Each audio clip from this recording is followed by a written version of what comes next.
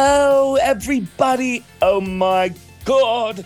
It's me, Peaches Christ, and we're back for another episode of the Midnight Mass podcast. And, well, I wouldn't suck your lousy dick if I was suffocating and there was oxygen in your balls. I just needed you all to know that. For no other reason than, well, before we get to it, let's introduce my fantastic co-host, the one, the only, it's Michael Varrati. I'm Berserk, Peaches, and I like it fine. Yes, we're here to celebrate 1974's Female Trouble, written and directed by the one and only John Waters, starring Divine, Mink Stole, David Lochary, Mary Vivian Pierce, and many. And Edith Massey, of course. Edith Massey, Elizabeth Coffey, so many Dreamlanders who are repeat performers, repeat offenders, if you will, in the world of John Waters. And I love that you led with that line from Mink, because, of course, Mink is a dear friend of the podcast and a force of nature as Taffy in this movie. But I think that you and I have both, since the inception of Midnight Mass, been excited to talk about Female Trouble. Yes, I mean, I feel like this is one of those movies where we've kind of been saving it, because it's one we obviously knew we had to do. Anyone who knows anything about me knows that the discovery of the Dreamlanders and John Waters, Mink Stole, Divine, as a young kid growing up in Maryland, it was life-changing for me. And that's like, there's no sort of hyperbolic bullshit going on. Like, it changed my freaking life. And Female Trouble is my favorite John Waters film. For me, it's sort of the holy grail of those movies. And so here we are. We're finally doing it. And it's season 3, and we are kicking off our John Waters celebration this season with my favorite John Waters film, Female Trouble. So I have to ask you, where does Female Trouble fall in your John Waters obsession? Is it your favorite too? I think it might be. When I think of John's movies, there are so many reasons to like all of them. As an indie filmmaker, Cecil B. Demented speaks to me in ways that I cannot even fully express in words. I love Serial Mom. I love Hairspray just for, the sheer energy of it all. But Female Trouble, I get what you mean when you called it the holy grail of John Waters movies, because of course Pink Flamingos in many, many ways redefined the midnight movie. It's one of the tentpole midnight movies that then traveled the country, kind of helped create midnight movie culture. I feel like even though Pink Flamingos is still a definitively John Waters movie, what we tend to think of as the cultural John Waters tropes and affectations really start to come into play in Female Trouble in their more refined way, I guess, if refined is the word that you can use. And I say that because of John's good taste commitment to bad taste. I don't know if he would like the word refined. I know exactly what you're saying. I totally get it. Like, Pink Flamingos still holds up as truly one of the most shocking movies, ever made. And it still delivers to this day. And I've told the story before. I taught a cult movie course at the San Francisco Art Institute some years back. And, I showed a lot of what would be considered, I guess, shocking movies. And, because of the day and age we live in, I gave the entire class a trigger warning at the beginning of the semester and said, you will be triggered by almost every movie I screen. So just know that going into it. But the one that really shocked young people the most, and I showed A Clockwork Orange. I showed I showed zombie movies. I showed, Faster Pussycat Kill. The one that shocked the kids the most, college students, was Pink Flamingos. And it has that shock value. But what I think Female Trouble has is that sort of nuance of character. It's an epic story of a woman's life's journey, from her teenage years to her adult years to her tragic end. Or maybe it's not tragic, depending on the way you look at it, Yeah, but I think therein the nuance lies the greatness of it, because it is shocking in its own way. We talk about the shock value of Pink Flamingos, people competing to be the filthiest person alive. But I think the shock of female trouble lies in the nuance that you mentioned, because the reality is that while female trouble has all these big moments, the cha-cha heels, the meatball sub, the big like production at the end where Divine is shooting people in the audience. Who wants to die for the sake of art? But that's it. Who wants to die for the sake of art? This is John Waters critiquing our obsession with celebrity culture. And the fact that Divine as both monster and victim all at once in this movie, she's exploited by our societal obsession with fame and like, what's it mean to be famous? And the people around her exploit her need for attention and exploit her need for fame. And the movie becomes this critique on that blurred line, because we know at the time, John was very, very interested in the Manson family and that trial. He's written about it, he's spoken about it, and he kind of obsessed about it in the same way that he may be obsessed about Elizabeth Taylor. And so in Female Trouble, you see Divine as Elizabeth Taylor in some ways as a Manson family member. It's like this kind of like, and John Waters positing our sick obsessions with this kind of notoriety are in some ways one and the same, whether you're deifying a criminal or deifying a celebrity. And that's what I think makes Female Trouble so shocking. It's not eating dog shit. It's the dog shit that we eat daily. Yes. Let's also acknowledge that in the canon of these incredible films, this is a movie that's infinitely quotable. Like, every line of dialogue to me feels inspired. Even the small throwaway moments in this movie are like just little gems. And if you're a John Waters obsessed cult member, like so many of us are, you can toss around an intonation or a little phrase, and other cult members are going to know exactly what you're referencing. And so much of it comes from Female Trouble. And we also have these iconic moments, such as Divine getting fucked by herself. That was so genius. And what a genius use of drag, and to acknowledge this performer's acting ability. As you know, Divine plays Earl Peterson. You've got iconic costumes in this film. The fashion was taken to the next level. I mean, of course, we get the red dress and pink flamingos, but with Female Trouble, it's a parade of looks and fashion. And we've got, Mink Stoll playing Taffy Davenport, and Edith Massey, playing Aunt Ida. Like, Mary Vivian Pierce and David Lockery playing the Dashers. It is perfection. It just is perfection. So can I ask you, Peaches, because we often talk on the show about the Baltimore connection and the importance of John Waters to Baltimore. And all of his movies reflect Baltimore and his home.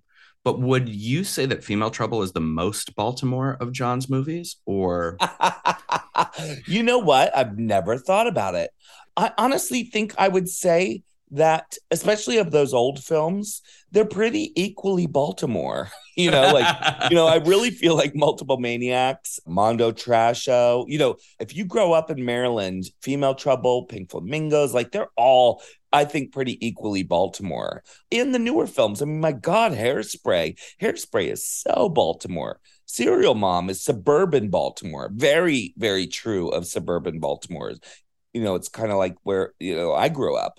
So I don't know. That's a good question, but I would say that there's a real equity going on there. One thing about my strange life, being a John Waters obsessed fan who then, got to work with John and Mink and different people and then become friends with them, is that I, get to go to his Christmas party in Baltimore and have been many times. And because I get to attend that party, I've been able to meet some of the unique and brilliant people that work both in front of the camera and behind the camera on his films. And it's always a total pleasure. And our first guest is one of those people who is one of the iconic stars of Pink Flamingos. But she also is in Female Trouble and is in, one of my favorite moments in the whole film, one of the most melodramatic moments in any John Waters film ever. And well, she's here with us. I think it's so special, Michael. It absolutely is. She was there. These are the gifts of Midnight Mass. So I really feel, without further ado, Let's introduce Elizabeth Coffey.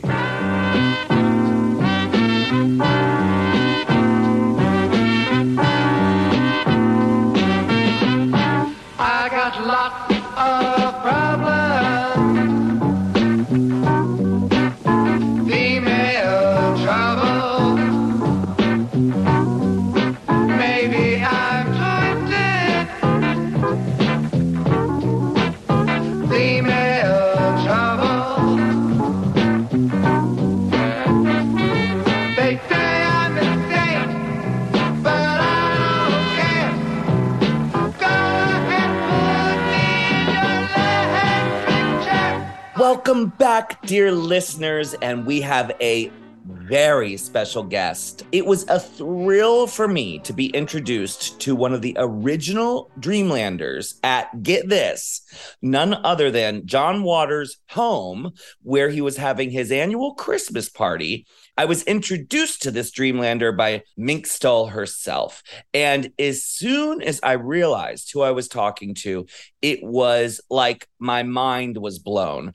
This person is so iconic, and you, John Waters fans, are going to be as excited as I was to meet her right now. It's none other than Elizabeth Coffey Williams. Hi. Hi, welcome to the show. Hi, Michael, and everyone out there in Cyberland. Good to meet you. Good to see you. Hopefully, I won't be too much of a disgrace. And I'm here to tell you whatever you want to know. Well, I think we should probably start at the beginning as far as your becoming a Dreamlander. And even though this episode is primarily about female trouble, of course, we all know that the mother of all midnight movies is Pink Flamingos. And there are a number of people who appear in Pink Flamingos who have very brief but incredibly memorable moments. And you are one of those people, a true trailblazer. So you appear in Pink Flamingos. That was, I believe, your first John Waters film. But how did you meet John, and how did you end up in Pink Flamingos? I was going to Johns Hopkins because I found out that they did gender reassignment there. And I said, great, I can just go down and do that. And a friend of mine in Philadelphia was going to Baltimore. I think it was a commercial endeavor, a nice way of saying he was probably going to purchase some contraband. So I asked him if I could get a ride, and he said, sure. And I got in the car with a little bag, and I had on jeans and a t-shirt. And while I was in the car, I took off the jeans and put on a blue jean mini skirt and a tank top, put my hair up in pigtails and put a big pair of sunglasses on and said, I'm good. I transitioned in a car on the way to Baltimore. But that is indeed so Baltimore. So Yes. end up in Baltimore at this apartment with people, I don't have any clue who they are, but they're these two incredible women. And one of them immediately says to me, hi, sweetie, my name's Cookie. And it was Cookie Muller. And she patted on the bed and she said, come on up here, let me read your tarot cards. And that was how I met her. And they did whatever they had to do. And he went home and I stayed. Not looking for an apartment yet, so I stayed the night. And Cookie said to me, you know, there are some folks who live down the street, because this was on like around St. Paul Street. And she said, they meet every day to watch this great soap opera called Dark Shadows. And you should come. I think they might like you. And I said, okay. And I went. Why not? I didn't know anybody in Baltimore. And I went, and it was Paul Swift's apartment. And I can't remember everyone that was there, but I know Cookie was there and I was there and Paul was there. So I knew nothing, but I knew that I had found some people and they were amazing. Fast forward a little bit. I met a few more folks. I met Susan Lowe, my heart, different from Ming, but just as incredible. And I just went up. And at that point, I began to get to know some of them. And then someone, I don't remember who, because you realize this was a very long time ago, said, you know, there's going to be a movie premiere. And I said, oh, good. And it's in a church. And I thought, that's unusual. I think it was Multiple Maniacs. I'm relatively sure it was Multiple Maniacs. Yeah, that it seems like it would have to be. Yeah. So I went and I walked into this room And I don't have to tell you, I thought I was like Miss Cool Ass of the universe. And I walked into that room and I felt like Miss Teenage America. There was Mink and John and Pat, my forever idol, Pat Moran, Divine, everyone. And I thought, great, like we're seeing this really strange, really great. It turned out to be this great, great movie. Because even though I kind of have a stupid I Love Lucy persona, I love art film too. And I saw the film and we talked. I wasn't anything special. No one fawned over me, but I got to meet a few more people. I ended up down in Fells Point. I started hanging out at Pete's Hotel, where Edith was still bartending. I met Edith, and a few of the other folks would come in now and again. So honestly, rather organically, we just became friends. I love that you met most of them at the movies, because then this trajectory of you ending up in the movies feels even more like it was predestined. But I'm curious, because you talk about this group that's this chosen family, this dynamic group of people that you wandered into. And liking art films and being in art films are two totally different things. So when you're presented the idea of being in Pink Flamingos, which of course is very outside the box because we don't really have John Waters in the public consciousness yet, because John Waters is about to make this with you there. So what was your reaction getting this script and being like, Thank you, Michael. That's a great question. I didn't get a script. I was living on, well, they called it Pleasant Street because they didn't have a Chinatown in Baltimore. They had a China block, one block called Park Avenue. And there was this alley called Pleasant Street. I have no idea why it was called Pleasant. There was one house in the alley, and I lived in it with 4 other people because there were 4 bedrooms and it was $60 a month. Such a deal. Yes. And one day, John came in. I mean, we knew each other by then, but again, peripherally, all of these people had known each other all their lives. And my great secret is that I am actually like cripplingly shy. It's just true. This is like the facade, but I'm really like blue jeans and a ponytail and very shy and kind of bookish. But John knocked on the door and I opened. I said, "Hi, what's up?" And he said, "Hi, I have an idea. Do you want to be in a movie?" And I said, "Me?" He said, "Yeah, I have this idea." And he explained the scene to me. And I don't think we have to belabor that because I'm sure you know the scene. right. Yes. He really explained the scene. He said, "You're going to do this thing that seems really shocking." And yeah, it will be. And well, that didn't bother me. But he said, what it's really about is that you get to win. And that appealed to me because this was at a time where I was going to Johns Hopkins, where I had just gotten back from Woodstock, and I realized that everyone at Johns Hopkins would only talk to you if you had a double processed blonde flip. No offense, Lady Bunny. Like your greatest aspiration was to be a housewife and a dental hygienist. And I was in flip-flops and a little mini skirt, and I said, "Hey, what's the problem?" They said, "Well, your lifestyle doesn't seem to be very appropriate." And I said, "Well, that doesn't make any sense. I already have a boyfriend. I'm already modeling, and I'm going to be in a movie." None of that impressed them. But it was a long, arduous process. Actually, what most people don't know is before they shut the program down, they saw over 3,000 people and actually only admitted about 30 to the program. So I sort of hit the gender reassignment lottery, but it was really weird. Everyone thinks that the Dreamlanders are weird. And trust me, Hopkins was much weirder than them. They were my safe place.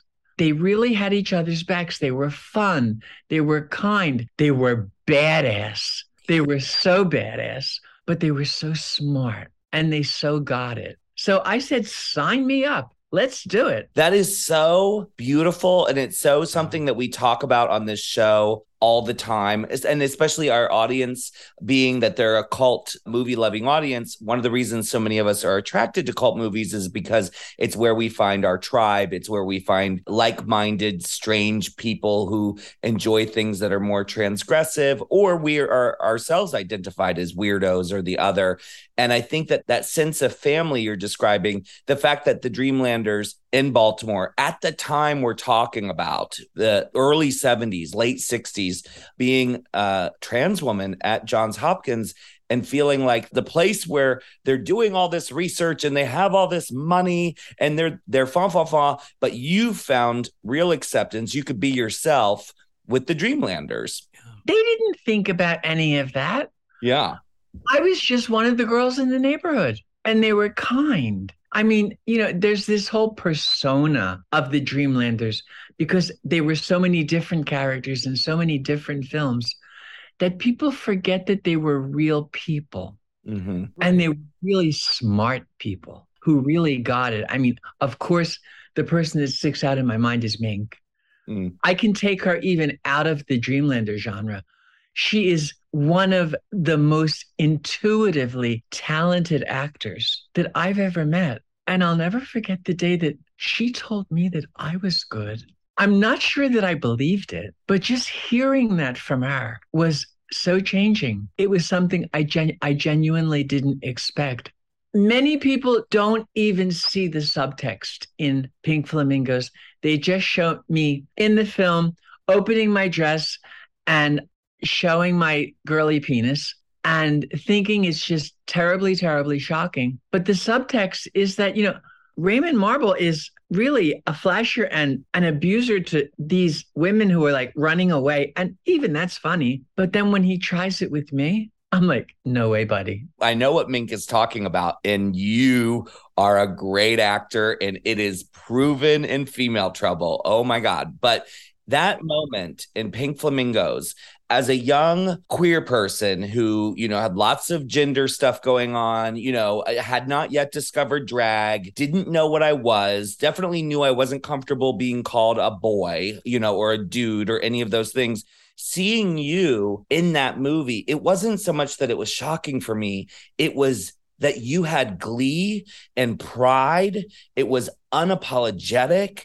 The shock was, we can stand up to those misogynistic, horrible people, and so your moment for the wrong person watching that movie is shocking in all the ways we want it to be. But for the right person watching that movie, it was inspirational. I have to be as blatantly upfront about it as I can. I guess I did it. And I guess I was really lucky to find that terrific see-through dress at the Carry-On shop on Howard Street for a nickel. But all of the credit goes to John.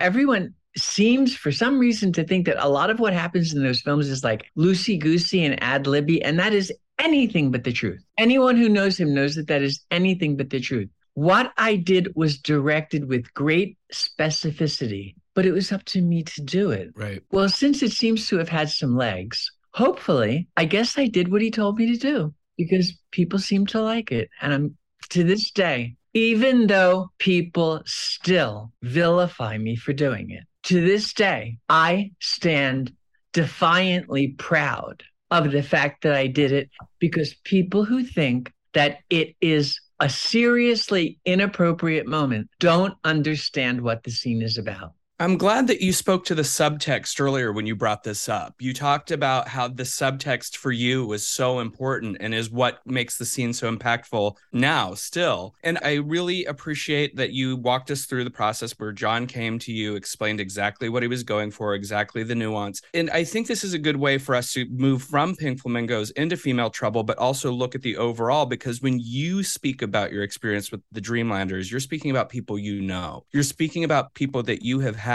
the nuance and the life experience with. So when you see how people approach these films, knowing that they're transgressive, but also so much more, and that within that transgression is also often commentary, is often subtext. Is it interesting to you to kind of look from the outside in when people approach you and talk to you about this? Because it seems like the tricky thing, and we've talked about this with Mink as well, how throughout the years people will come up and say outrageous things to Mink, thinking that she's these characters or thinking that she represents these things that John's characters represent. And Mink, of course, loves her history there, but she also is like, well, these mean something deeper than just XYZ. So I'm just interested in your take on that. I couldn't agree with Mink more because she so gets it. Not so very long ago, Mink got to come up to Philly for a screening of Female Trouble when it was re-released by Criterion. And it's so pretty. And she and I sat in the balcony together because we hadn't seen it together in all those years. And we literally sat in the front row of the balcony holding hands and like squeezing each other's hands, saying, look at that, look at that. And, you know, because we knew these people, but we also knew these people brilliantly playing these characters that John had breathed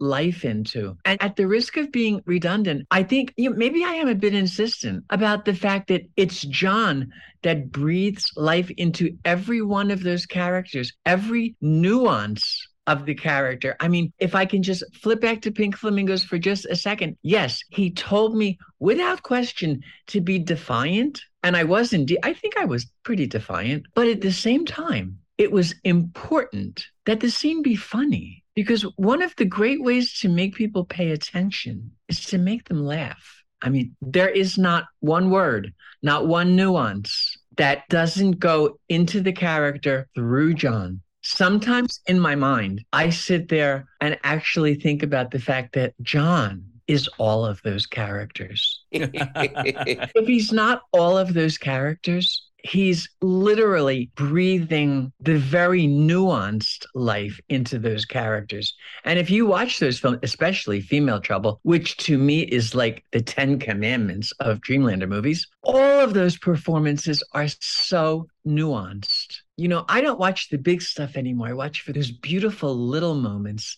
that make me just, to this day, fall right off my chair, because they're so brilliant and so funny. And it was John's brilliance combined with the bravery and the intuitiveness of the people who did everything they could to interpret what it was that John was doing. And I guess, if anything, that's how I really consider myself with John, is an interpreter. I interpreted what he envisioned, and hopefully I did it well. Well, you did. And we're here to tell you as fans that you absolutely did. And, you know, just to your point about all of those characters and the nuances, the three people that you met watching Dark Shadows, I was just thinking about this, you know, Paul Swift, Susan Lowe, Cookie Mueller. If you look at Female Trouble, Paul has a very small part in the movie. He plays a character named Butterfly. And if you're a fan of John Waters, and of course he was very iconic in Pink Flamingos because he played the Eggman. And the Eggman was, you know, a very iconic part of the movie. But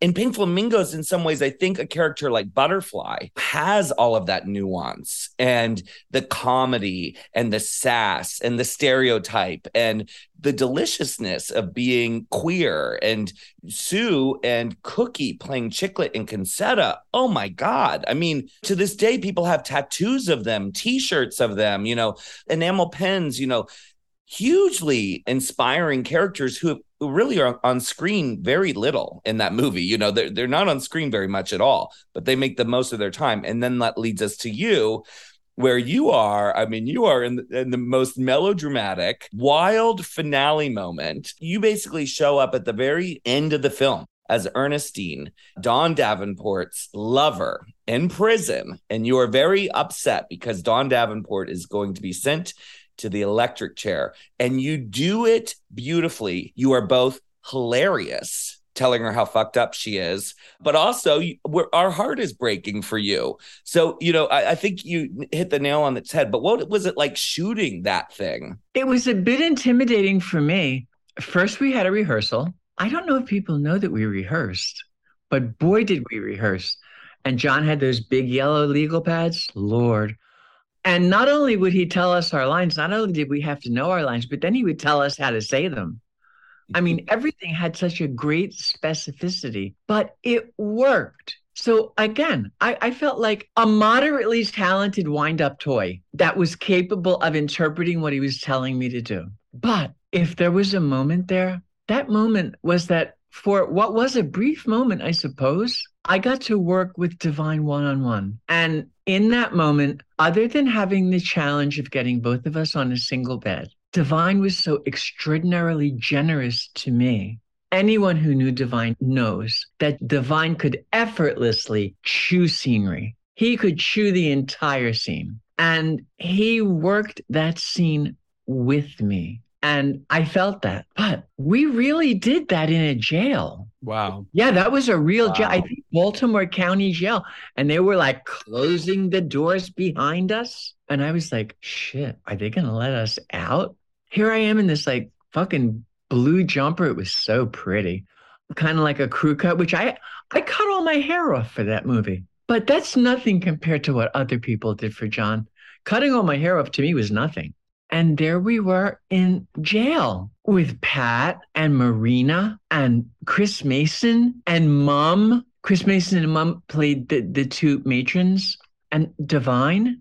So I was a little bit intimidated because, again, I was there with the heavy hitters and I had great affection for these people. But at the same time, I was a little bit afraid of them because they were so good. Even to this day, it's really, even though my persona is 10 feet high and bulletproof, when they didn't give me Dog Day Afternoon, I never got over that. Nor did I get over that they put it in that Netflix thing, Disclosure. And I found out about it once it was on Netflix. Really? And Sam Feder, who made the film, messaged me and said, "Are you pleased?" And I said, "Yeah, but I would have been a little more fucking pleased if you let me talk for myself." That is actually really disappointing that they made that movie and did not include you and did not invite you. I mean, between Pink Flamingos and Female Trouble, the fact that you as a trans woman then played a woman in the movie Female Trouble, played Divine's lover. One of the most transgressive people on screen as far as trans issues go is Divine. And you're there as a trans woman playing a woman. It's like, why weren't you in Disclosure? Well, because they framed it all around the fact that I flew back and forth and back and forth and back and forth to 30 Rock auditioning for Dog Day Afternoon because Sidney Lumet loved me. Mhm. And he really wanted me. I even have pictures where I threw on a black wig and said, "No, look, I can look like Liz Eden and I can do Liz Eden because I'm from Brooklyn." Right. I mean, I had my script with my own name on it. I was going back and forth. I knew it was mine. And then there was a final meeting with the producers.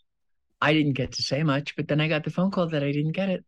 The bottom line was that I was too female to play a trans person. And I thought, what the fresh hell? Like, baby Jesus in a kilt. If I can't play a trans woman, what can I do?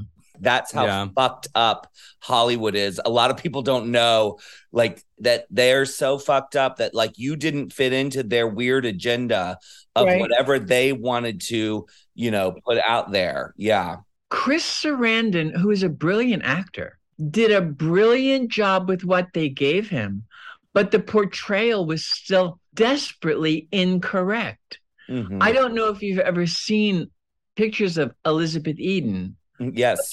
Didn't look like some dude with a 5 o'clock shadow. Right. It was just not right. But yeah, they all felt really bad, and it was all sad. I mean, they're nice people, I guess. I don't know them. Jen Richards is really nice to me. But the rest of them, I guess they're really good. I guess they're also climbing all over each other for parts because we all know there are only so many parts. But nobody's calling me for any. And I'm still here, and I still look just fine.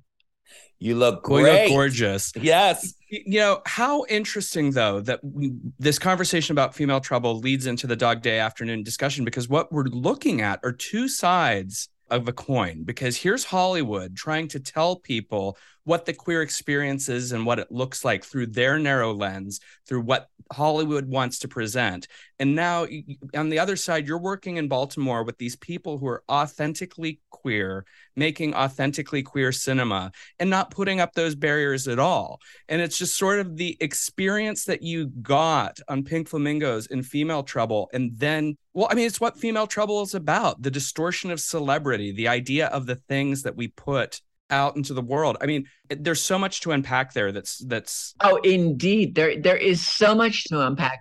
I think it takes so long because she is like a Jane Mansfield Godzilla. It takes people, if they ever do, realize the fact that, and I think maybe Ernestine was one of the few people who got it, that Dawn was the victim. Yeah. I mean, she may have been a naughty teenager. I'll give her that. But when it went past that, I always saw Dawn as the victim. Mm-hmm. Well, it's interesting you say that, because when you were talking about everyone being a heavy hitter and how you felt intimidated by that, the truth is you own that scene because there's so much emotion there. And up until this point, all of these people in the film were playing sort of these outrageous characters. And here's Ernestine providing that pathos for Dawn in the final moment of the film to reveal that's still a person. This is a person who has been distorted. And through Ernestine, we get to see that. And I think that that's really special. And you carry that so amazingly. Well, I think the difference between Pink Flamingos and Female Trouble was that even though I'm a strange prison girl with a crew cut, I played that straight. Mm-hmm. Right. Okay, there is a brief pussy flash, and most people don't get that, but that was also deliberate. That was very important because we showed one in Pink Flamingos and the other, the new improved model, the new improved model in Female Trouble. But yeah, I mean, I think anyone who sees it's obvious. I played Ernestine straight. Right. For sure. And that was when Mink said to me, you were so good. You were so real. And I still can't digest that coming from Mink. Theatrically, she's one of my heroes. But yeah, after the Dog Day Afternoon debacle, I'm sure you know, I quit. Yeah. But I instinctively knew that then, 1974, it's hard to say that. How can I be 39? And that was 1970. The magic. It is But magic. I don't know if I was right or wrong. I knew that Dog Day Afternoon would be life-changing if I got it. But when I didn't get it, even though I was a kid, I said to myself, if I can't play a trans woman and I can't play a guy, and they're not going to let me play a cis woman, so there isn't going to be any work for me, and I walked away. Will I ever know if that was a great mistake? Well, the reality of it is to do what you did and to do it the way that you did it, which is in your first film. You're obviously a trans woman. You're presenting that very blatantly, unapologetically. And then in Female Trouble, to come back and have this role where you're playing a lesbian woman who's in love with another woman, and that woman's being played by kind of a man, like in the John Waters universe, it really was so progressive and so ahead of its time in so many, many, many, many ways. And you look at what Hollywood was doing. I was trying to think of other examples of people around that time. And I was thinking about Robert Altman's Come Back to the Five and Dime Jimmy Dean, where Karen Black played a trans woman. And then I started going down the road of like, we're getting all the way up to almost today, where most of the trans women we have seen in the history of cinema were not played by trans women. In many ways, you were one of the very, very few trailblazers who got to be on screen, both as a trans woman and as a cis woman, or, whatever Ernestine is, That could be. But, the bottom line with Pink Flamingos, obviously, is until the great reveal. Yeah. Everybody thinks that I'm just another pretty girl sitting on a fence. Yes. That said, I hear you. Yeah. Trans women got to be crazy people, or they got to be dead bodies, or they got to be murderers. Mm-hmm. But then when you come back to the Five and Dime Jimmy Dean, I won't say that Karen Black got it completely wrong, but I could have done that. Absolutely. I think that's the thing is like we look back on it, but the problem is even though you could have done it, not only could you have done it, you could have done it beautifully. You were part of the group of people, including folks like Hollywood Lawn and the Andy Warhol group as well, who were chiseling away at these things and saying, guess what? Hollywood doesn't want us, so we'll make our movies ourselves. And you think about someone like Karen Black or Robert Altman and the people who are in that movie. Yeah, it should have been you. I mean, we look at it now and we go, oh, it's so obvious. And today, if the same movie was made the same way, we live in a different time where that actor would really be taken to task, and the director, and you're part of the reason things exist the way they do today. And, Peaches, you're right. And at the same time, I'm not as militant as some people. I don't think that every portrayal of a trans woman has to be played by a trans woman because that creates a dangerous trap, Agreed. putting us into a little pigeonhole. Because why couldn't I play the girl behind the deli counter? Or why couldn't I play somebody's mom or pretty aunt? It doesn't always have to hinge on that. We're seeing that today. But at the same time, even though I may be here and vibrant and whatever, and yeah, I'm doing like a speaking tour of the UK in March. Wow. Oh, that's great. I think we all know that something else that is still alive and well in Hollywood is ageism. All of these lovely young trans actresses, it's almost like they feel so sorry for me. I was a brave trailblazer, and it's so sad what they did to me. But nobody says, so give her a fucking job. Is that brain surgery? Don't feel sorry for me because there's nothing to feel sorry about. Because all the way back then, I did some better work than some of them are doing now. And with that sentiment in mind, one thing that we like to talk to all of our guests who have been involved in cult films about, and we've spoken about it a little bit all throughout this, but you talk about when John first approached you for Pink Flamingos. We talk about the day that you're shooting Female Trouble and you know the impact that character has. And then you also spoke to Fast Forward, you getting to watch the movie with Mink in the theater just recently. As the years have gone on and you've had these kind of highs and lows in the industry and in your life, how has your relationship with these films changed, if at all? I think that they haven't. I'm really proud of the fact that I got to be part of something that special. I'm genuinely sad that I didn't have the opportunity to continue working. And was part of that my choice? I guess so. But I happen to be fiercely pragmatic. And in that moment, I think, and I still think I was right, that there was no place for me. I went back to John 2 more times and did a little piece in Desperate Living and a little tiny piece in Hairspray. But other than that, well, I did 1 or 2 things on stage. But other than that, I did nothing. I wasn't built to claw and scrape and do that. They were cruel. Sidney Lumet begged. He also told them they were being stupid, but they stuck to their guns. No, I couldn't be more proud of what I did. And that's because I think as we see the films, just like Shakespeare isn't good because it's old. It endures because it's good. Yes. Work endures because it is brilliant and it is still relevant. Yeah. I remember watching one little documentary, and I don't remember which one it was because, there've been a lot of them. And it was the 2 guys from New Line Cinema when they were really young. And they said they were like looking at Pink Flamingos because John had sent it to them. And they got to my part. And then one said to the other, could you rewind that? And they looked at it again. And I certainly didn't have a prime impetus in them picking it up. But even they were impacted by it. Like, holy shit, really? And she's laughing about it? Why isn't she crying and feeling gender dysphoric? Because I never did. I was in Baltimore having fun. I had boyfriends. I didn't have time to go to Hopkins and tell them how tragic I was because I wasn't. But did I know how iconic Pink Flamingos was going to be? No. Did I know that it was going to follow me back to Philadelphia and that I was going to end up in like magazines and newspapers to the great chagrin of my Teamster father? Wow. Who at that point, because I was working at this really cool place that John and Divine were there, of course they would throw them parties, called Lickety Split. My father would just, who really loved me, would just say to me, everything else is okay, but can't you wear real clothes? Like, that scarf is not clothes. But no, do I live with great pride about it? How could we not? Even though it's very different, it's like asking one of those actors who spent their whole lives being really tragic and saying, if they were happy to work with Ingmar Bergman. Right. Thought it was black and white and for me boring, but they got to work with Ingmar Bergman.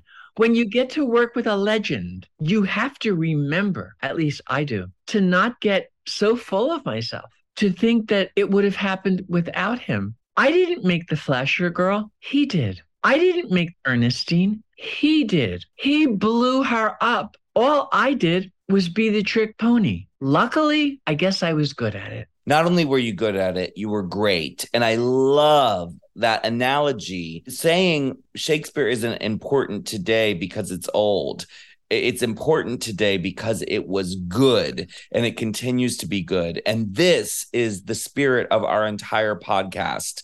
We, by looking at cult movies, the virtue of their being cult is that they've been around long enough to stand the test of time. So cult movies, in some ways, have a quality to them because they last. And that quality is they're good. They said something. They continue to say something. Sure. So I love that you brought that up, and you said it so much better than I just did. But is it possible that you're even more humble than me? But and you are so insanely talented. Oh, thank you, Elizabeth. We cannot thank you enough for coming on the show. Yes. You are a legend, and you've just been so wonderful as a guest. Please come back anytime. Thank you so much. Michael, thank you as well. It was a delight to meet you. Peaches, Joshua, you brilliant, brilliant creator. Oh. I don't know if you remember, but you didn't know me from a can of paint, and the first thing you did when Mink brought me to you was hug me. Yes. Thank you for thinking of me because, I guess I'm not your stereotypical old lady. I'm just a divorcee living my life. Thank you for coming on the show, and we will be in touch for sure.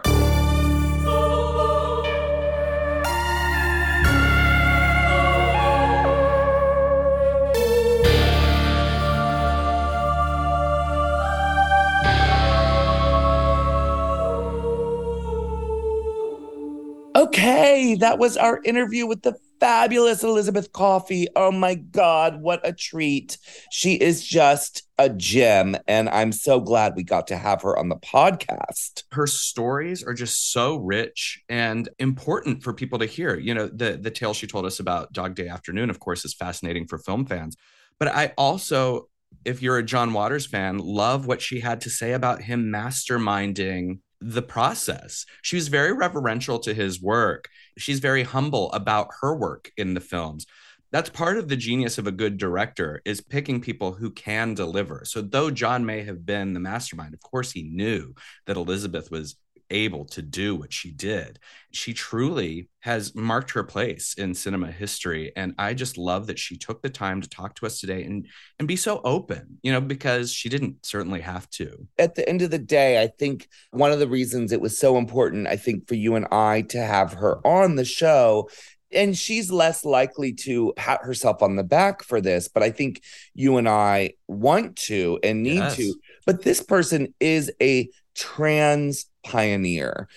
This person lived unapologetically as her true self at a time when it was so misunderstood and so vilified and so horrifying to the public. And so the fact that she has just lived fearlessly, she really has paved the way, and her presentation in those movies is extremely important. And so what a thrill to have her on. And she's just so lovely. She continues, obviously, as we discussed, to be a wonderful advocate and activist. And I love that, John had her, at the dedication for his gender neutral bathrooms in the Baltimore Museum of Art. Like, who wouldn't want to be part of the Dreamlander family? They are a family. They are, in a way, their own cult. And what you brought up about her really acknowledging that John is the wizard of all of this, it is very common.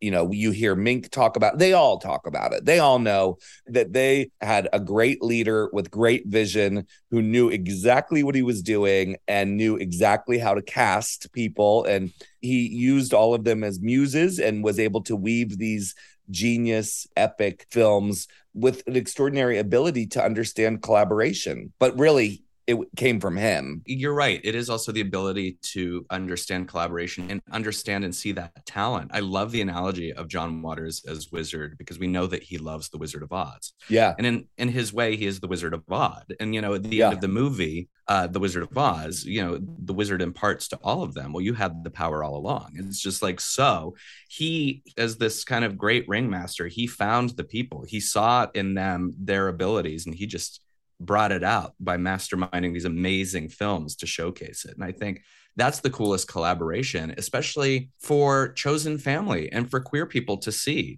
people coming together and creating something truly unique because they saw each other. Elizabeth has one of those lines, like all the lines in Female Trouble, but it's that delivery of her going, "Oh, you're so fucked up, Dawn." It's like so great, and they're having their lesbian love affair in prison at the end of the movie. And go back and watch Elizabeth in both those films. What a pioneer. What a privilege. Well, Michael, as you know, the model for our Midnight Mass episodes varies, of course, but typically, if we can, we love to have maybe someone from the inside world of the film that we're celebrating. But also, it's important to us to always celebrate the cult itself. You and I, we're the obsessed fans, but we want to talk to other obsessed fans. And when we did Desperate Living, of course, we had our interview with Mink Stoll, who's the star of that movie. And then we talked to Seth Shubin, who is a John Waters obsessed fan. And now we get to talk with another obsessed fan, someone that I met through social media and understood their obsession right away. Yeah, it's interesting because Female Trouble is in a lot of ways about the art of crime and the art of celebrity.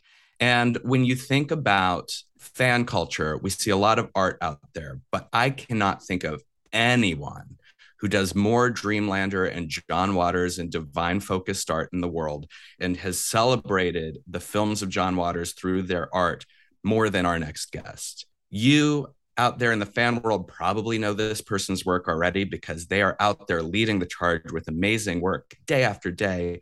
As Peaches said, I first encountered this individual on social media as well and fell in love with their artwork. And I'm just so excited to celebrate Female Trouble with them right now. It's Mr. B Nation.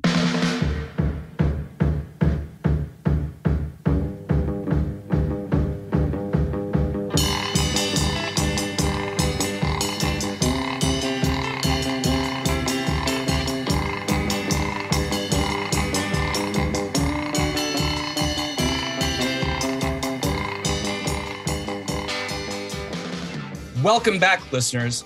When it comes to celebrating Female Trouble and the work of John Waters via the world of art, I can't think of anyone who does so with as much flair as our next guest. With a mission statement of making queer shit for queer people, this sensational creator has crafted stunning pieces of art, pins, and apparel that not only pay homage to the Dreamlanders, but a bevy of cult figures in films like Phantom of the Paradise, Silence of the Lambs, Little Shop of Horrors, and more. Known across the internet and fandom circles as the iconic Mr. B Nation, please welcome artist extraordinaire, David. Welcome to the show, David. Thank you for having me. Thank you.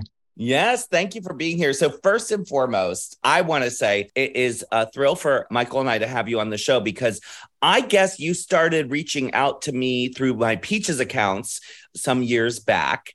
And I remember thinking like, oh my God, this guy, the artwork is so great. Like, he really gets, the John Waters fanaticism. It was like a few things that you had sent me, and that was thousands of art pieces ago. You have generated so much artwork around your cult fandom, but specifically the John Waters fandom is extraordinary. So for our listeners, if you're not familiar with Mr. B Nation and you're a John Waters fan, get familiar. Where did it all start? When did you get bit by the bug? It would have been Hairspray for me because of my age. Hairspray on VHS. So I think Ricky Lake would be my first Dreamland love. And through Hairspray, Divine. And in the UK, where I'm from, Divine was more known to me as like high energy, disco, pop star rather than actor. So when I started to join those dots, I started to find more and more. And then by the time I was a teenager, I found Pink Flamingos, and that led on into Female Trouble. And then once you get to that point, you're already in too deep. And so you just drown in it. You just find as much as you can and absorb as much as you can. And so me, it would have been since I was just a little boy with Hairspray and learning to do the medicine. I love that you mentioned that your awareness of Divine in the UK was as a disco star. Is that more of the general populace's awareness of Divine in the UK as opposed to here? Do you find the point of reference is different? Absolutely. I could always find Divine records and thrift store, record stores. You could never find John Waters things. Absolute hen's teeth, impossible. But Divine records, always could find it, and it was always because of like the Top of the Pops appearance, the tabloid scandal of this is on our TV. I grew up very aware of that, and that attracted me. That was blood in the water for me. That was definitely something that drew me in. I know that I've experienced that as someone who gets to go to the UK and perform, and actually worked with Andrew Logan, who created the alternative Miss World pageant, which was the big alternative drag ball for many, many years that Divine used to co-host when she had, her disco heyday. And so she was a pop star, a disco star over in the UK. And one thing I've always said is like a friend of mine, Anna Matronic from the Scissor Sisters, they became so massive in the UK in this way that they could not in the States. Now, that has changed to some degree because of queer culture becoming more and more popular. But for a long, long time, you could be a very queer transgressive act and have a career in the UK, being an American export, that you could not have in North America because we're just that homophobic. So I love that Divine was on TV on Top of the Pops. Like, that just was much harder for her to achieve here. So that actually makes a lot of sense. And it's absolutely one of the things that I used to love finding. So finding performances in the UK and finding the DVD of Live in Hacienda and seeing this whole other career where I started with the disco, went through John Waters, and then started to rediscover even more of the disco and the different life that Divine had outside of the movies. So that was something so good to find and rediscover and realize it was actually deeper than I thought. It was bigger than I knew.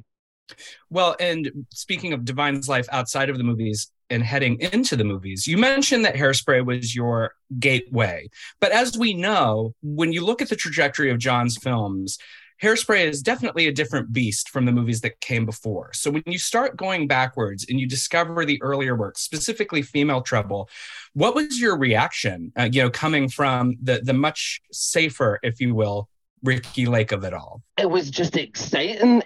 I had saw a few of the later movies at the time, and those seemed to be following the very not regular character, but the much more accessible character. You would follow them, and that would be like Tracy and Hairspray and Crybaby, the more accessible, and then discovering Female Trouble, where the more interesting, who would be the otherwise side character, was the main character. And then not only did we get the most interesting character, we get her entire life. We get the saga from her origin story right the way through to her demise. So it was the most satisfying full story that you could get. And working backwards that way was just amazing to discover. The more you went back, the richer and crazier themes get. It was exciting to work backwards and find Female Trouble. Yeah, I think that makes sense. And I think that you are one of many, myself included, and I'm much older than you. I also discovered John Waters growing up in Maryland because of the success of Hairspray. So when Hairspray came out, I was like 13 or 14, and it was a big deal in Maryland, as I've discussed before. And it was the gateway drug for so many of us. And then, of course, we find out later that changed for folks who, first saw Serial Mom or something afterwards. But I love that Hairspray, which in many ways is maybe one of the most woke of his films and the most, sort of family friendly in a lot of ways, while also being completely transgressive and incredible. Don't get me wrong. I freaking love Hairspray. But its transgressiveness is there. It's hidden under the surface of a great message. But something like Pink Flamingos or Female Trouble, Desperate Living, those movies just blew my mind wide open. And so Female Trouble specifically, I've said in the past, is my favorite John Waters film. Now, I'm not going to ask you what your favorite is. If you'd like to volunteer, you're welcome to, but I hate that question because I get, asked what's my favorite horror movie and stuff like that, and I don't like it. But I will say that Female Trouble is my favorite John Waters film, and I think it's because it's the most well realized of the sort of early Divine persona movies, where if you look at Multiple Maniacs and even Mondo Trasho, but especially Multiple Maniacs, I think there's a real trilogy, Pink Flamingos and Female Trouble. Those three movies essentially have the essence of the Divine character, what we think of as the Divine character, who went on to have the disco career Divine, and she, whether it was Babs Johnson or Dawn Davenport or the Lady Divine, they were outrageous. And I think with Female Trouble, it's almost like you couldn't top it. So that's sort of the finale of the trilogy. And then from there, you see Divine shift into being more of an actor. Not that she wasn't an actor, but, breaking away from that Divine character. So of those movies, and this is not me asking what's your favorite movie, what's your favorite Divine? I think it is going to be Dawn Davenport, because that one we get all the Divines, everything that he learned for the previous two movies, everything he's built on the previous two movies. I agree with you completely. There are a perfect trilogy of like the origins right the way through to the death at the end. Because Divine learned the success from Pink Flamingos. He saw that he could do it. He saw that they had done it right. He knew that he could play it. He could do it. So they were completely off the leash for Female Trouble. They had all the confidence that they needed behind the camera, in front of the camera. They could just make the perfect movie without any of the worries or anything, because they'd proven it. Like Pink Flamingos, that was it. They underlined it. They could do it. So after that, Female Trouble is where they could have fun and they could do it. So Divine ran the gamut. Schoolgirl, all the way through to the execution, which to me, I'm a Dawn apologist. I think Dawn is right, and I think Dawn agrees her execution is just and is a part of it, and it's a great award for the end of a great criminal life.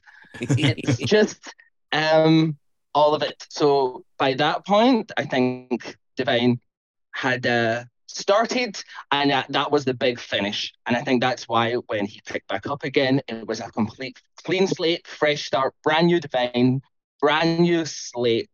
He had proven it. Female Trouble was the end of that, and it should have been, because that cannot be topped.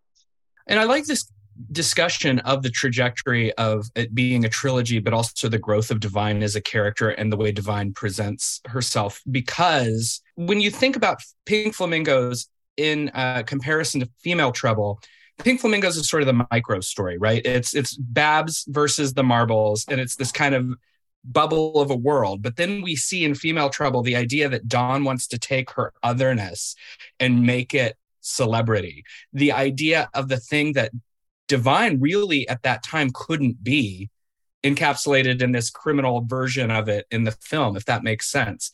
Do you think some of the appeal is we as queer people are watching her get to break the rules in ways that we knew we couldn't? I think Pink Flamingos presented us with beauty that was never acknowledged in the movie, and it showed us crime, and Female Trouble put them together and showed us what we wanted, which is them acknowledging that she was beautiful, that these extreme acts and these criminal endeavors were beautiful. They were exciting to watch. They took all of that accidentally might have happened with Pink Flamingos, like lightning in a bottle, but he was able to learn from all of that, see the reactions and see it all, and then present it all so much broader with a bigger canvas. I'm glad that you bring up the beauty, because I think one of the other things that for me embodies so much of what I love about Female Trouble is we are talking about a collaborative, of course. And our other guest on today's episode is very eloquent about saying that the vision for all of this came from one place, and that is from the mind of Mr. John Waters. We know that. But John, like any filmmaker, had to rely on other creative, talented geniuses who also were working way outside of Hollywood. And I feel like with Female Trouble, you look at those sets that Vince Peranio did, and especially you look at Divine's look, her makeup, her hair, her costumes done by the genius Van Smith. And again, you've got the finale of this trilogy. You see where Van and Vince were coming from in the other two movies. And then with Female Trouble, they just exploded. And so with that, what is your favorite Dawn Davenport look? Because, you know, there are so many. And you've obviously drawn so many of them. Oh, that's such a hard one because they're all so good. I think my favorite of them all would be, and it's the most dumbest probably one of them all, but I love her schoolgirl look. It's because it's the one that I have seen most in real life. I think it's because I have seen those girls in real life. I've never seen any of the other Dawns. I wish I could see the glamour of the other Dawns. I never do. But those Dawns, I can see and recognize those bad girls. They may not be dressed in the exact outfit of Dawn, but you know the ones, those are the girls in class who are the bad girls. They're the sluts. Yes. They're the ones who are on a track of their own. So I think early Dawn, young Dawn, teen Dawn, that's why I draw a lot of the three girls in the bathroom and their conversation in the bathroom, because that's the one that is probably one of the most relatable scenes in the movie, because I've had similar conversations with similar people in similar places.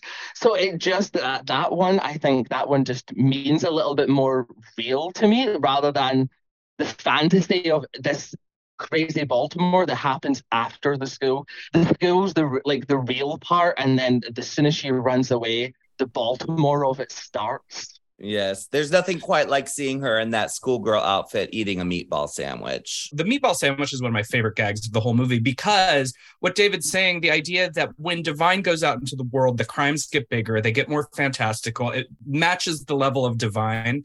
But there's something about even the affront of her just doing what she wants to do in class and people being bothered by it. Like, eating a sandwich is the biggest infraction of this scene. And yet it's a scene stealing moment. And it just shows the trajectory that she's on, but it's also relatable in a way that I think later we can only fantasize, or maybe not fantasize.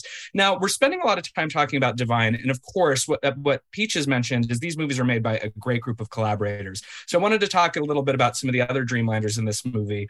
Do you have a personal favorite non-Divine performance in Female Trouble, or a few? Mink Stole, look, without a doubt, just hands down.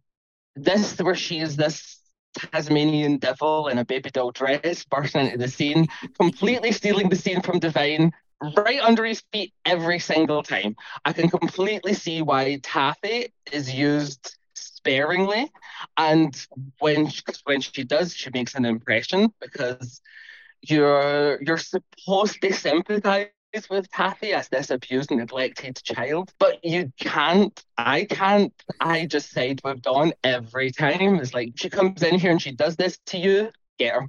Get her. I love her for it. I love the challenge of it. I love how dare she come in, this affront to Dawn Davenport, embarrass her in front of her stepfather or her guests, whatever it is. How dare she? And the balls of Taffy.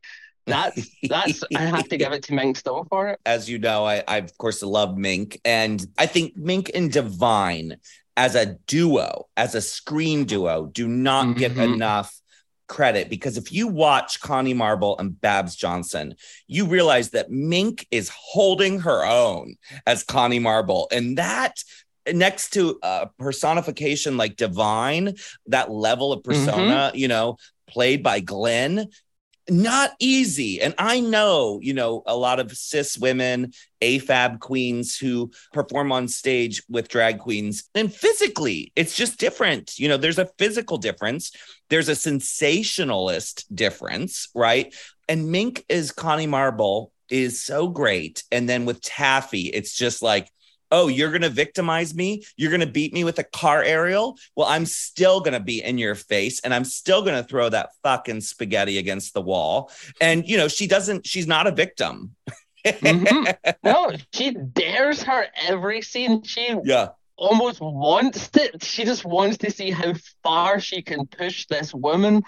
right up till the end, right up till she gets the answer, Yeah. right up until everyone else is like, yes, this is justified, strangle her. Yes. She does it right to the point, and she tests her every step of the way and doesn't give her an easy ride. And I like that because that pushes Dawn to extremes. And the more extreme Dawn gets, the more I love her. Well, and even Taffy's conversion to a Hare Krishna is to push Dawn's buttons. I mean, like, you know that she is supposed to believe it, but it's just the rallying against Dawn. Yeah. Oh, she doesn't believe it at all. No. Showing up at the premiere in front of her fans and her closest friends in the full garb. No, she knew what she was doing. Yeah. She knew what button she was pressing, and she didn't know one of those buttons was the trigger. That was it. That was it for Miss Taffy. And the trigger was Krishna is love, mother. Consciousness. Okay. I want to swing back for a minute because I think, Michael, you asked the next obvious question, which is, with these Dreamlanders, and I think we can all agree as super fans, by choosing Mink as our favorite and Taffy, that is kind of the next obvious answer. But of course, Cookie and Sue as Chiclet and Concetta are incredible. Of course, David Lockery and Mary Vivian Pierce as the Dashers are amazing. But there's also these other folks that show up in the movie. And I love these characters in a John Waters film. And so I'm thinking outside of what we would think of as the A-listers like Edith Massey and Mink and David, but the student who stands up and says, Mr. Weinberger, that moment, right? Or young Taffy or Paul Swift as Butterfly. What about these characters who have very little screen time and make a huge impression? Can you talk about some of your favorites? Because I know for us obsessed fans, those are like Easter eggs, and your art really, more than almost any artist, I feel like you really hone into a super fan's need for something deeper. Well, outside of Female Trouble, I think my answer would always be Jean Hill. Yes. Because the end of Female Trouble, end of the trilogy, Desperate Living is where chaos reigned. Every character was the main character. Every character was the crazy character. Every character was the one you want to know everything about. You got some flashbacks, but you're like, I want to know you. That was like the explosion firework at the end, the celebration. But she came into that and not only held her own, solidified her place, just came in there, absolutely natural. She knew the game, she knew the gig, she just done it. Absolutely perfect. And then when she appeared again in Polyester, so committed that she broke that tooth. Like, just so good. So good. From Desperate Living, I fell in love with her. Any cameo after that was just like a treat. But for Female Trouble, I think I've only actually drawn her once, would have been Hilary's little Taffy. How she walks on that set, walking up to this Godzilla Elizabeth Taylor and gives her shit to her face and doesn't even flinch when her friends come in and just talk shit to them too without flinching. And I know it's because the actress was friends with them off camera. She knew them and was familiar, so she had that advantage that other child actors might not have. So that she was able to play it that way. There was no stage schooliness. There was no nerves. She knew that she was the one in charge of that scene, and she played it and she done it. And I think that's just the perfect compliment for Mink's Taffy. It worked. The continuity absolutely worked. And I don't know if that was Mink picking up what Hilary had done or had seen it or just know her from being on set and being at the store. She just is fantastic. I wish she came back. I love the selection of Hilary as little Taffy because I think in these characters that we don't automatically think of when we think of the Dreamlanders that Peaches is referring to is throughout Female Trouble, we are introduced to a lot of characters who have to sort of meet Dawn's delinquency as it hits them. And those end up lending themselves to some of the more special moments of the film, even though we don't always talk about the characters. I mean, the most cited sequence of this film is the Cha-Cha Heels, and it wouldn't work half as well if we didn't have the mother with the, on Christmas, Dawn, on Christmas, And I think that those are very special moments. Even Gator in how he matches Divine's energy or lack thereof at certain points. The parents, they sell it right. They are so annoying. They are so obnoxious. They are so white bread infuriating that they make you hate them in the tiny little scene that they get. They don't, like, I know there's a deleted scene, but this tiny scene, they make you hate them so much that you are on board with Dawn throwing her under the tree and running out of the house.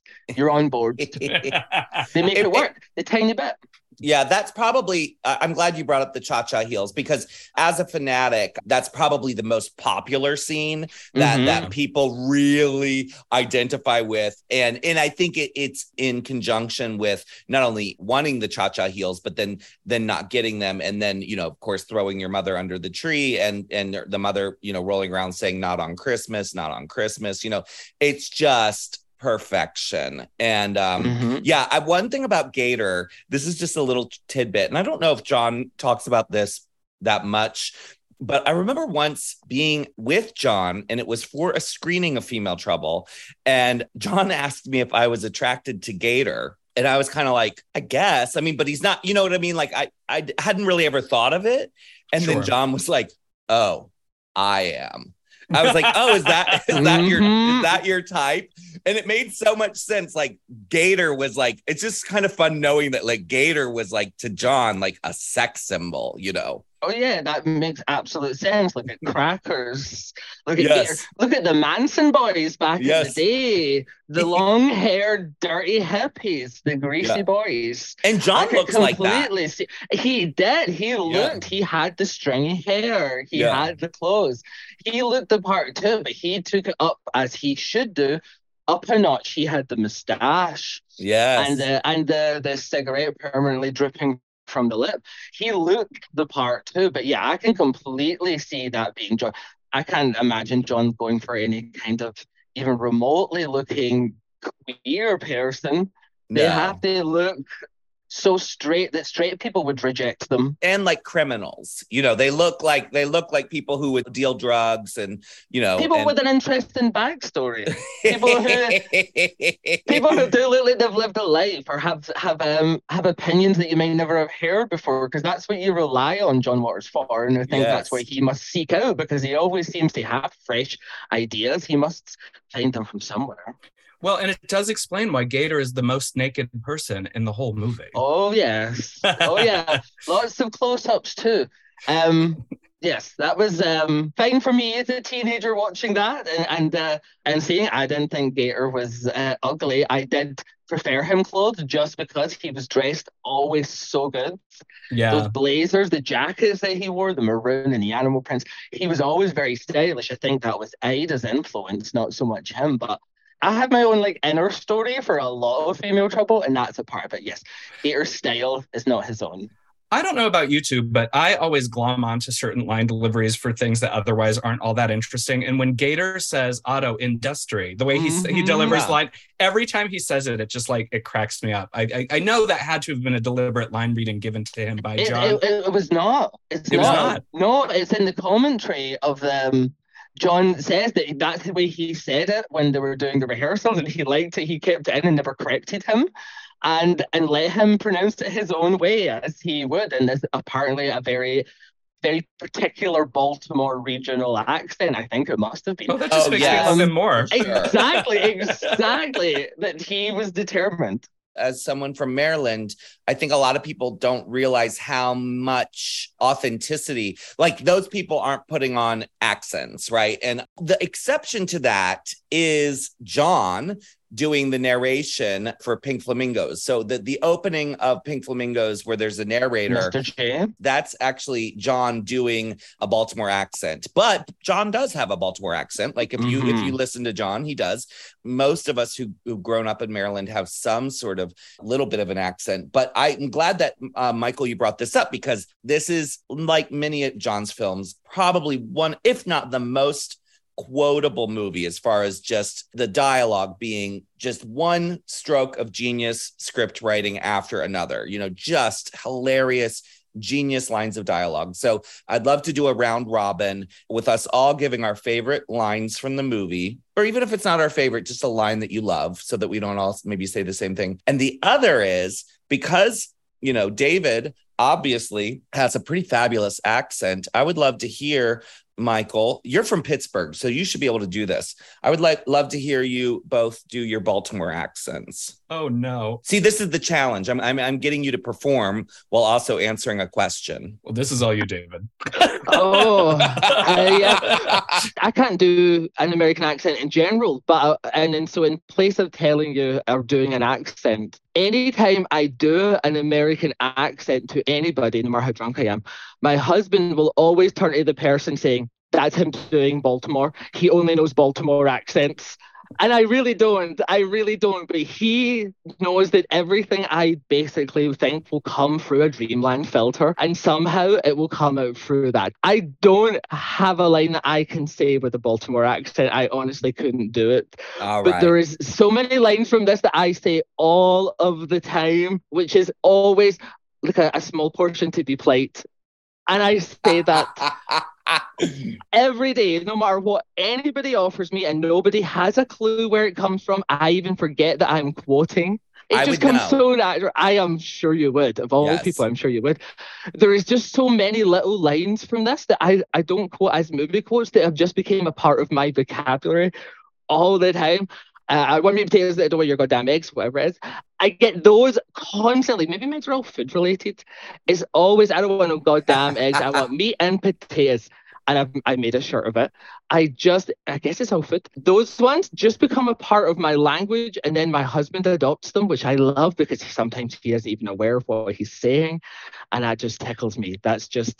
There's just too many quotable lines in that movie. It's perfection. So I'm sorry, I can't do a Baltimore accent for you. If I meet you in person and I have enough drinks, I'll consider it. But you just tell me to do any American accent, and it will come out as Edith Massey as you would like. Okay, fair enough. Michael? It's so funny. Like my favorite line I referenced earlier, I love the meatball subline. It always cracks me up no matter how many times. But then the second you put it to me to do a Baltimore accent, but you mentioned Pittsburgh, I suddenly just started thinking about, because when we've talked about Romero on the podcast before, if you know how Pittsburgh people speak, everyone in those movies sounds, it's just like what you're saying. You can hear Baltimore when you watch a John movie. I can hear Pittsburgh when I watch a Romero movie. And when you said that, I can only hear it now in a Pittsburgh accent. It's like the Dawn Davenport, like just that kind of I hear it. Yeah, Yins, she's eating it in the middle of class. Pittsburgh is very different. You know what's the same as Philadelphia? Yeah, that's true. I guess some of us would know the difference, but it's very, very similar. Well, the reality is that people also have their own like slightly regional dialects. The way that Mary Vivian Pierce's Baltimore accent comes out is very different than, say, David Lockery or John himself. And it's the same with Pittsburgh. Like you have those slight variations. Tom Savini does not sound like Bill Cardill, you know. I was at the UPS store of all places, and I walked in and I was, dressed not in drag. And the UPS person was like, "Peaches." And this woman turned around and looked at me, and I knew I kind of recognized her, but she had big sunglasses on and her hair was kind of blonde. And she was like, "Hey, hun, I haven't seen you in a while. How have you been?" So I'm like, okay, this is obviously someone I know from Maryland. And I'm like looking at her confused. And she's like, "Hun, it's me, Gina." And it's Gina Shock of the Go-Go's. So I, haven't seen Gina in a while, certainly not since before the pandemic. And I always forget that Gina is from Maryland. She grew up outside of Baltimore. And she's like, "Have you seen John lately? Blah, blah, blah." Total Baltimore accent. I was like, "Girl, I never noticed like how crazy your accent is." And she looked at me and she's like, "What? Like what accent?" As someone from Maryland, I'm like, "Your accent is crazier than John's or Mink's." I mean, Mink barely even has one anymore. No, it's true. like, what is this? She just is one of those Marylanders who grew up, even though she hasn't lived in Maryland. I mean, the Go-Go's, my God, they moved to LA in the fucking, late 70s or whatever, So it's like she just has hung on to that Maryland accent. But I love knowing that. I mean, seek out an interview with Gina Shock. But I did think that was fun, the Maryland accent for the Gina Shock and Go-Go's fans. My favorite line in Female Trouble is probably one of the most obvious ones you could choose. But I also think it's one that, deserves all the credit in the world, which is a Taffy line. And it's, I wouldn't suck your lousy dick if I was suffocating and there was oxygen in your balls.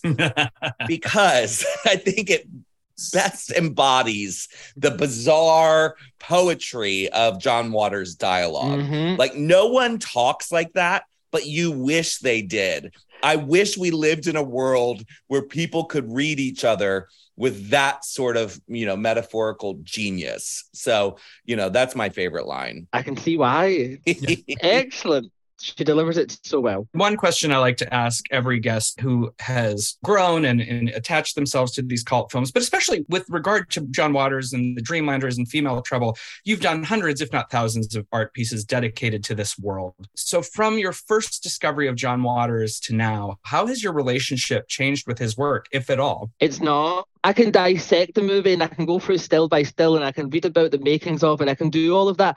But when I'm watching the movie, no matter how much I might have learned, I forget all of it.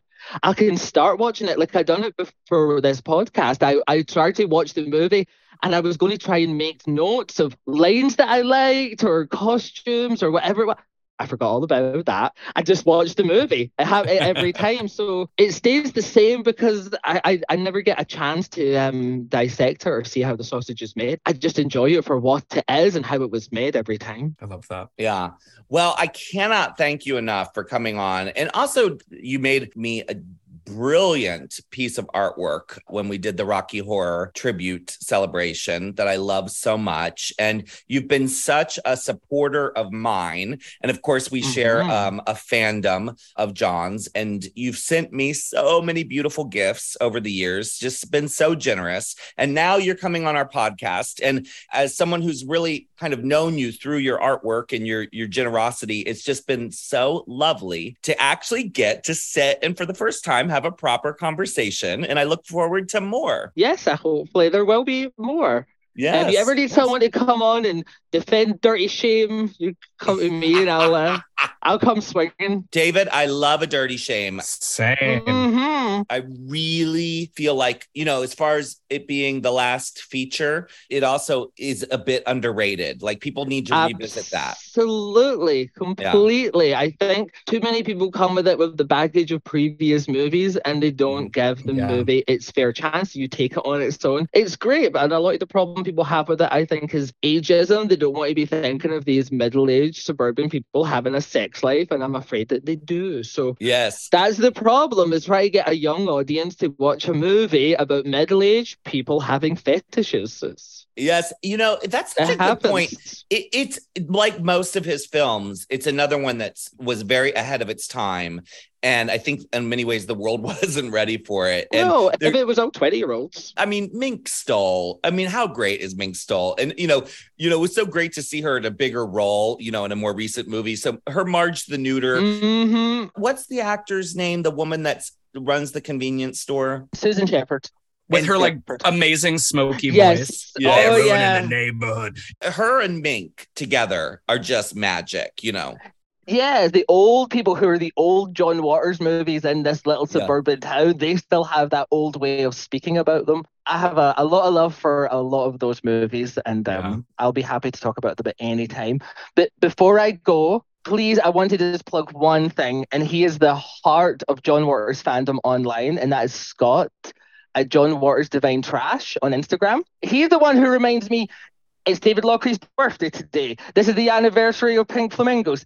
He is on top of his shit and he knows everything. He is my go-to John Waters fan on Instagram, and I would encourage everybody to follow John Waters Divine Trash.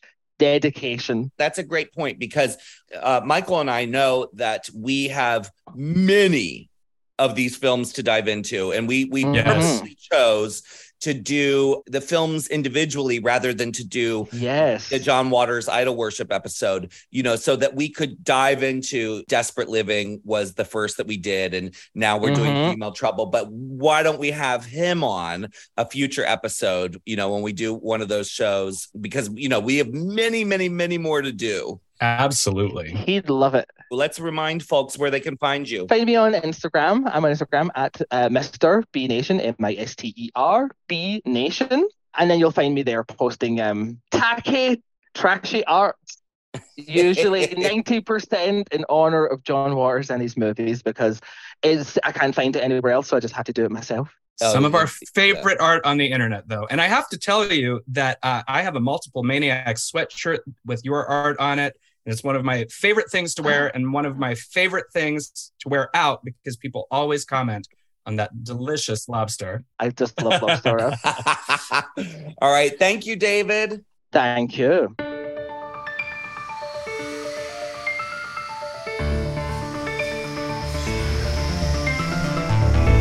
That was our interview with the fabulous Mr. B Nation. And as you can tell, that person shares our passion for John Waters and all things Dreamlanders. And what a wonderful guest. And if you haven't checked out Mr. B Nation's artwork, I mean, oh my God, I just saw a new piece the other day, Michael, that I shared, where it's Divine from Pink Flamingos with her son. She's between her son's legs. And he's saying, suck my balls, mama, or get my balls. And, you know, it's like a little moment like that. But you got to see the way that he designed it. It's all glittery and beautiful and amazing, almost like a religious experience. And it just love his stuff. So good. It's so Me good. too. And, you know, tying things back around to the start of this new season, I don't know if you saw, but Mr. B Nation did a Halloween 3 inspired artwork after our episode. I did see that, and I shared that as well. It was fabulous. Me too. Yes, so good. If you're listening, well, I'm hoping you're listening, Mr. B Nation. We love all your artwork, and we hope you continue to just keep up the great work. This is one of those episodes where it's like, you and I know that if we wouldn't just kill ourselves from dehydration and malnourishment, we could literally talk about female trouble for 7 days straight without a break. Yeah. That's how much we love it. There are so many things left to discuss that you're right. We could go. I mean, because we talk about all the quotable lines, but what about the theme song? It's amazing. It's legendary. The supporting cast of people that we didn't even get a chance to talk about, because everyone in this movie is a character. Speaking of which, you know, one of the real thrills of my life is that I do this cabaret show with Mink Stole. And one of my favorite parts of that show is that she and I get to do a live duet to Female Trouble. Yes. And it's like, you know, just a thrill. And guess what? Next week, she and I are going to Tulsa, Oklahoma, of all places, and we'll be singing Female Trouble.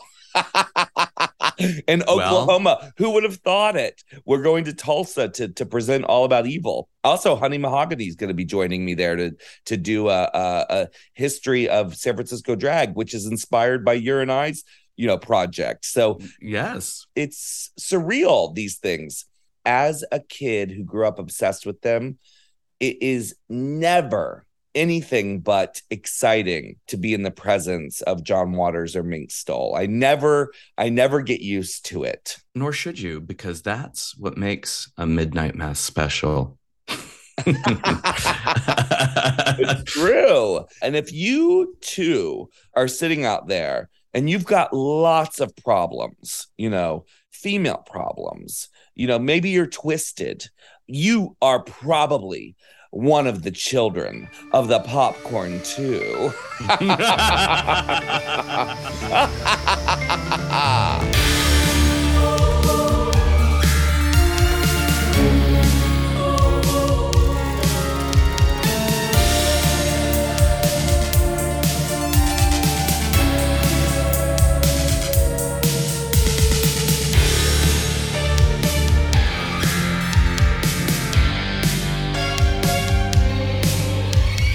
Midnight Mass is created and co-hosted by Peaches Christ and Michael Verratti. The series is produced by Joshua Grinnell, Michael Verratti, and Heather Dunham. The Midnight Mass score and theme music was composed by Andrew J. Sepperly. Midnight Mass is a Peaches Christ production.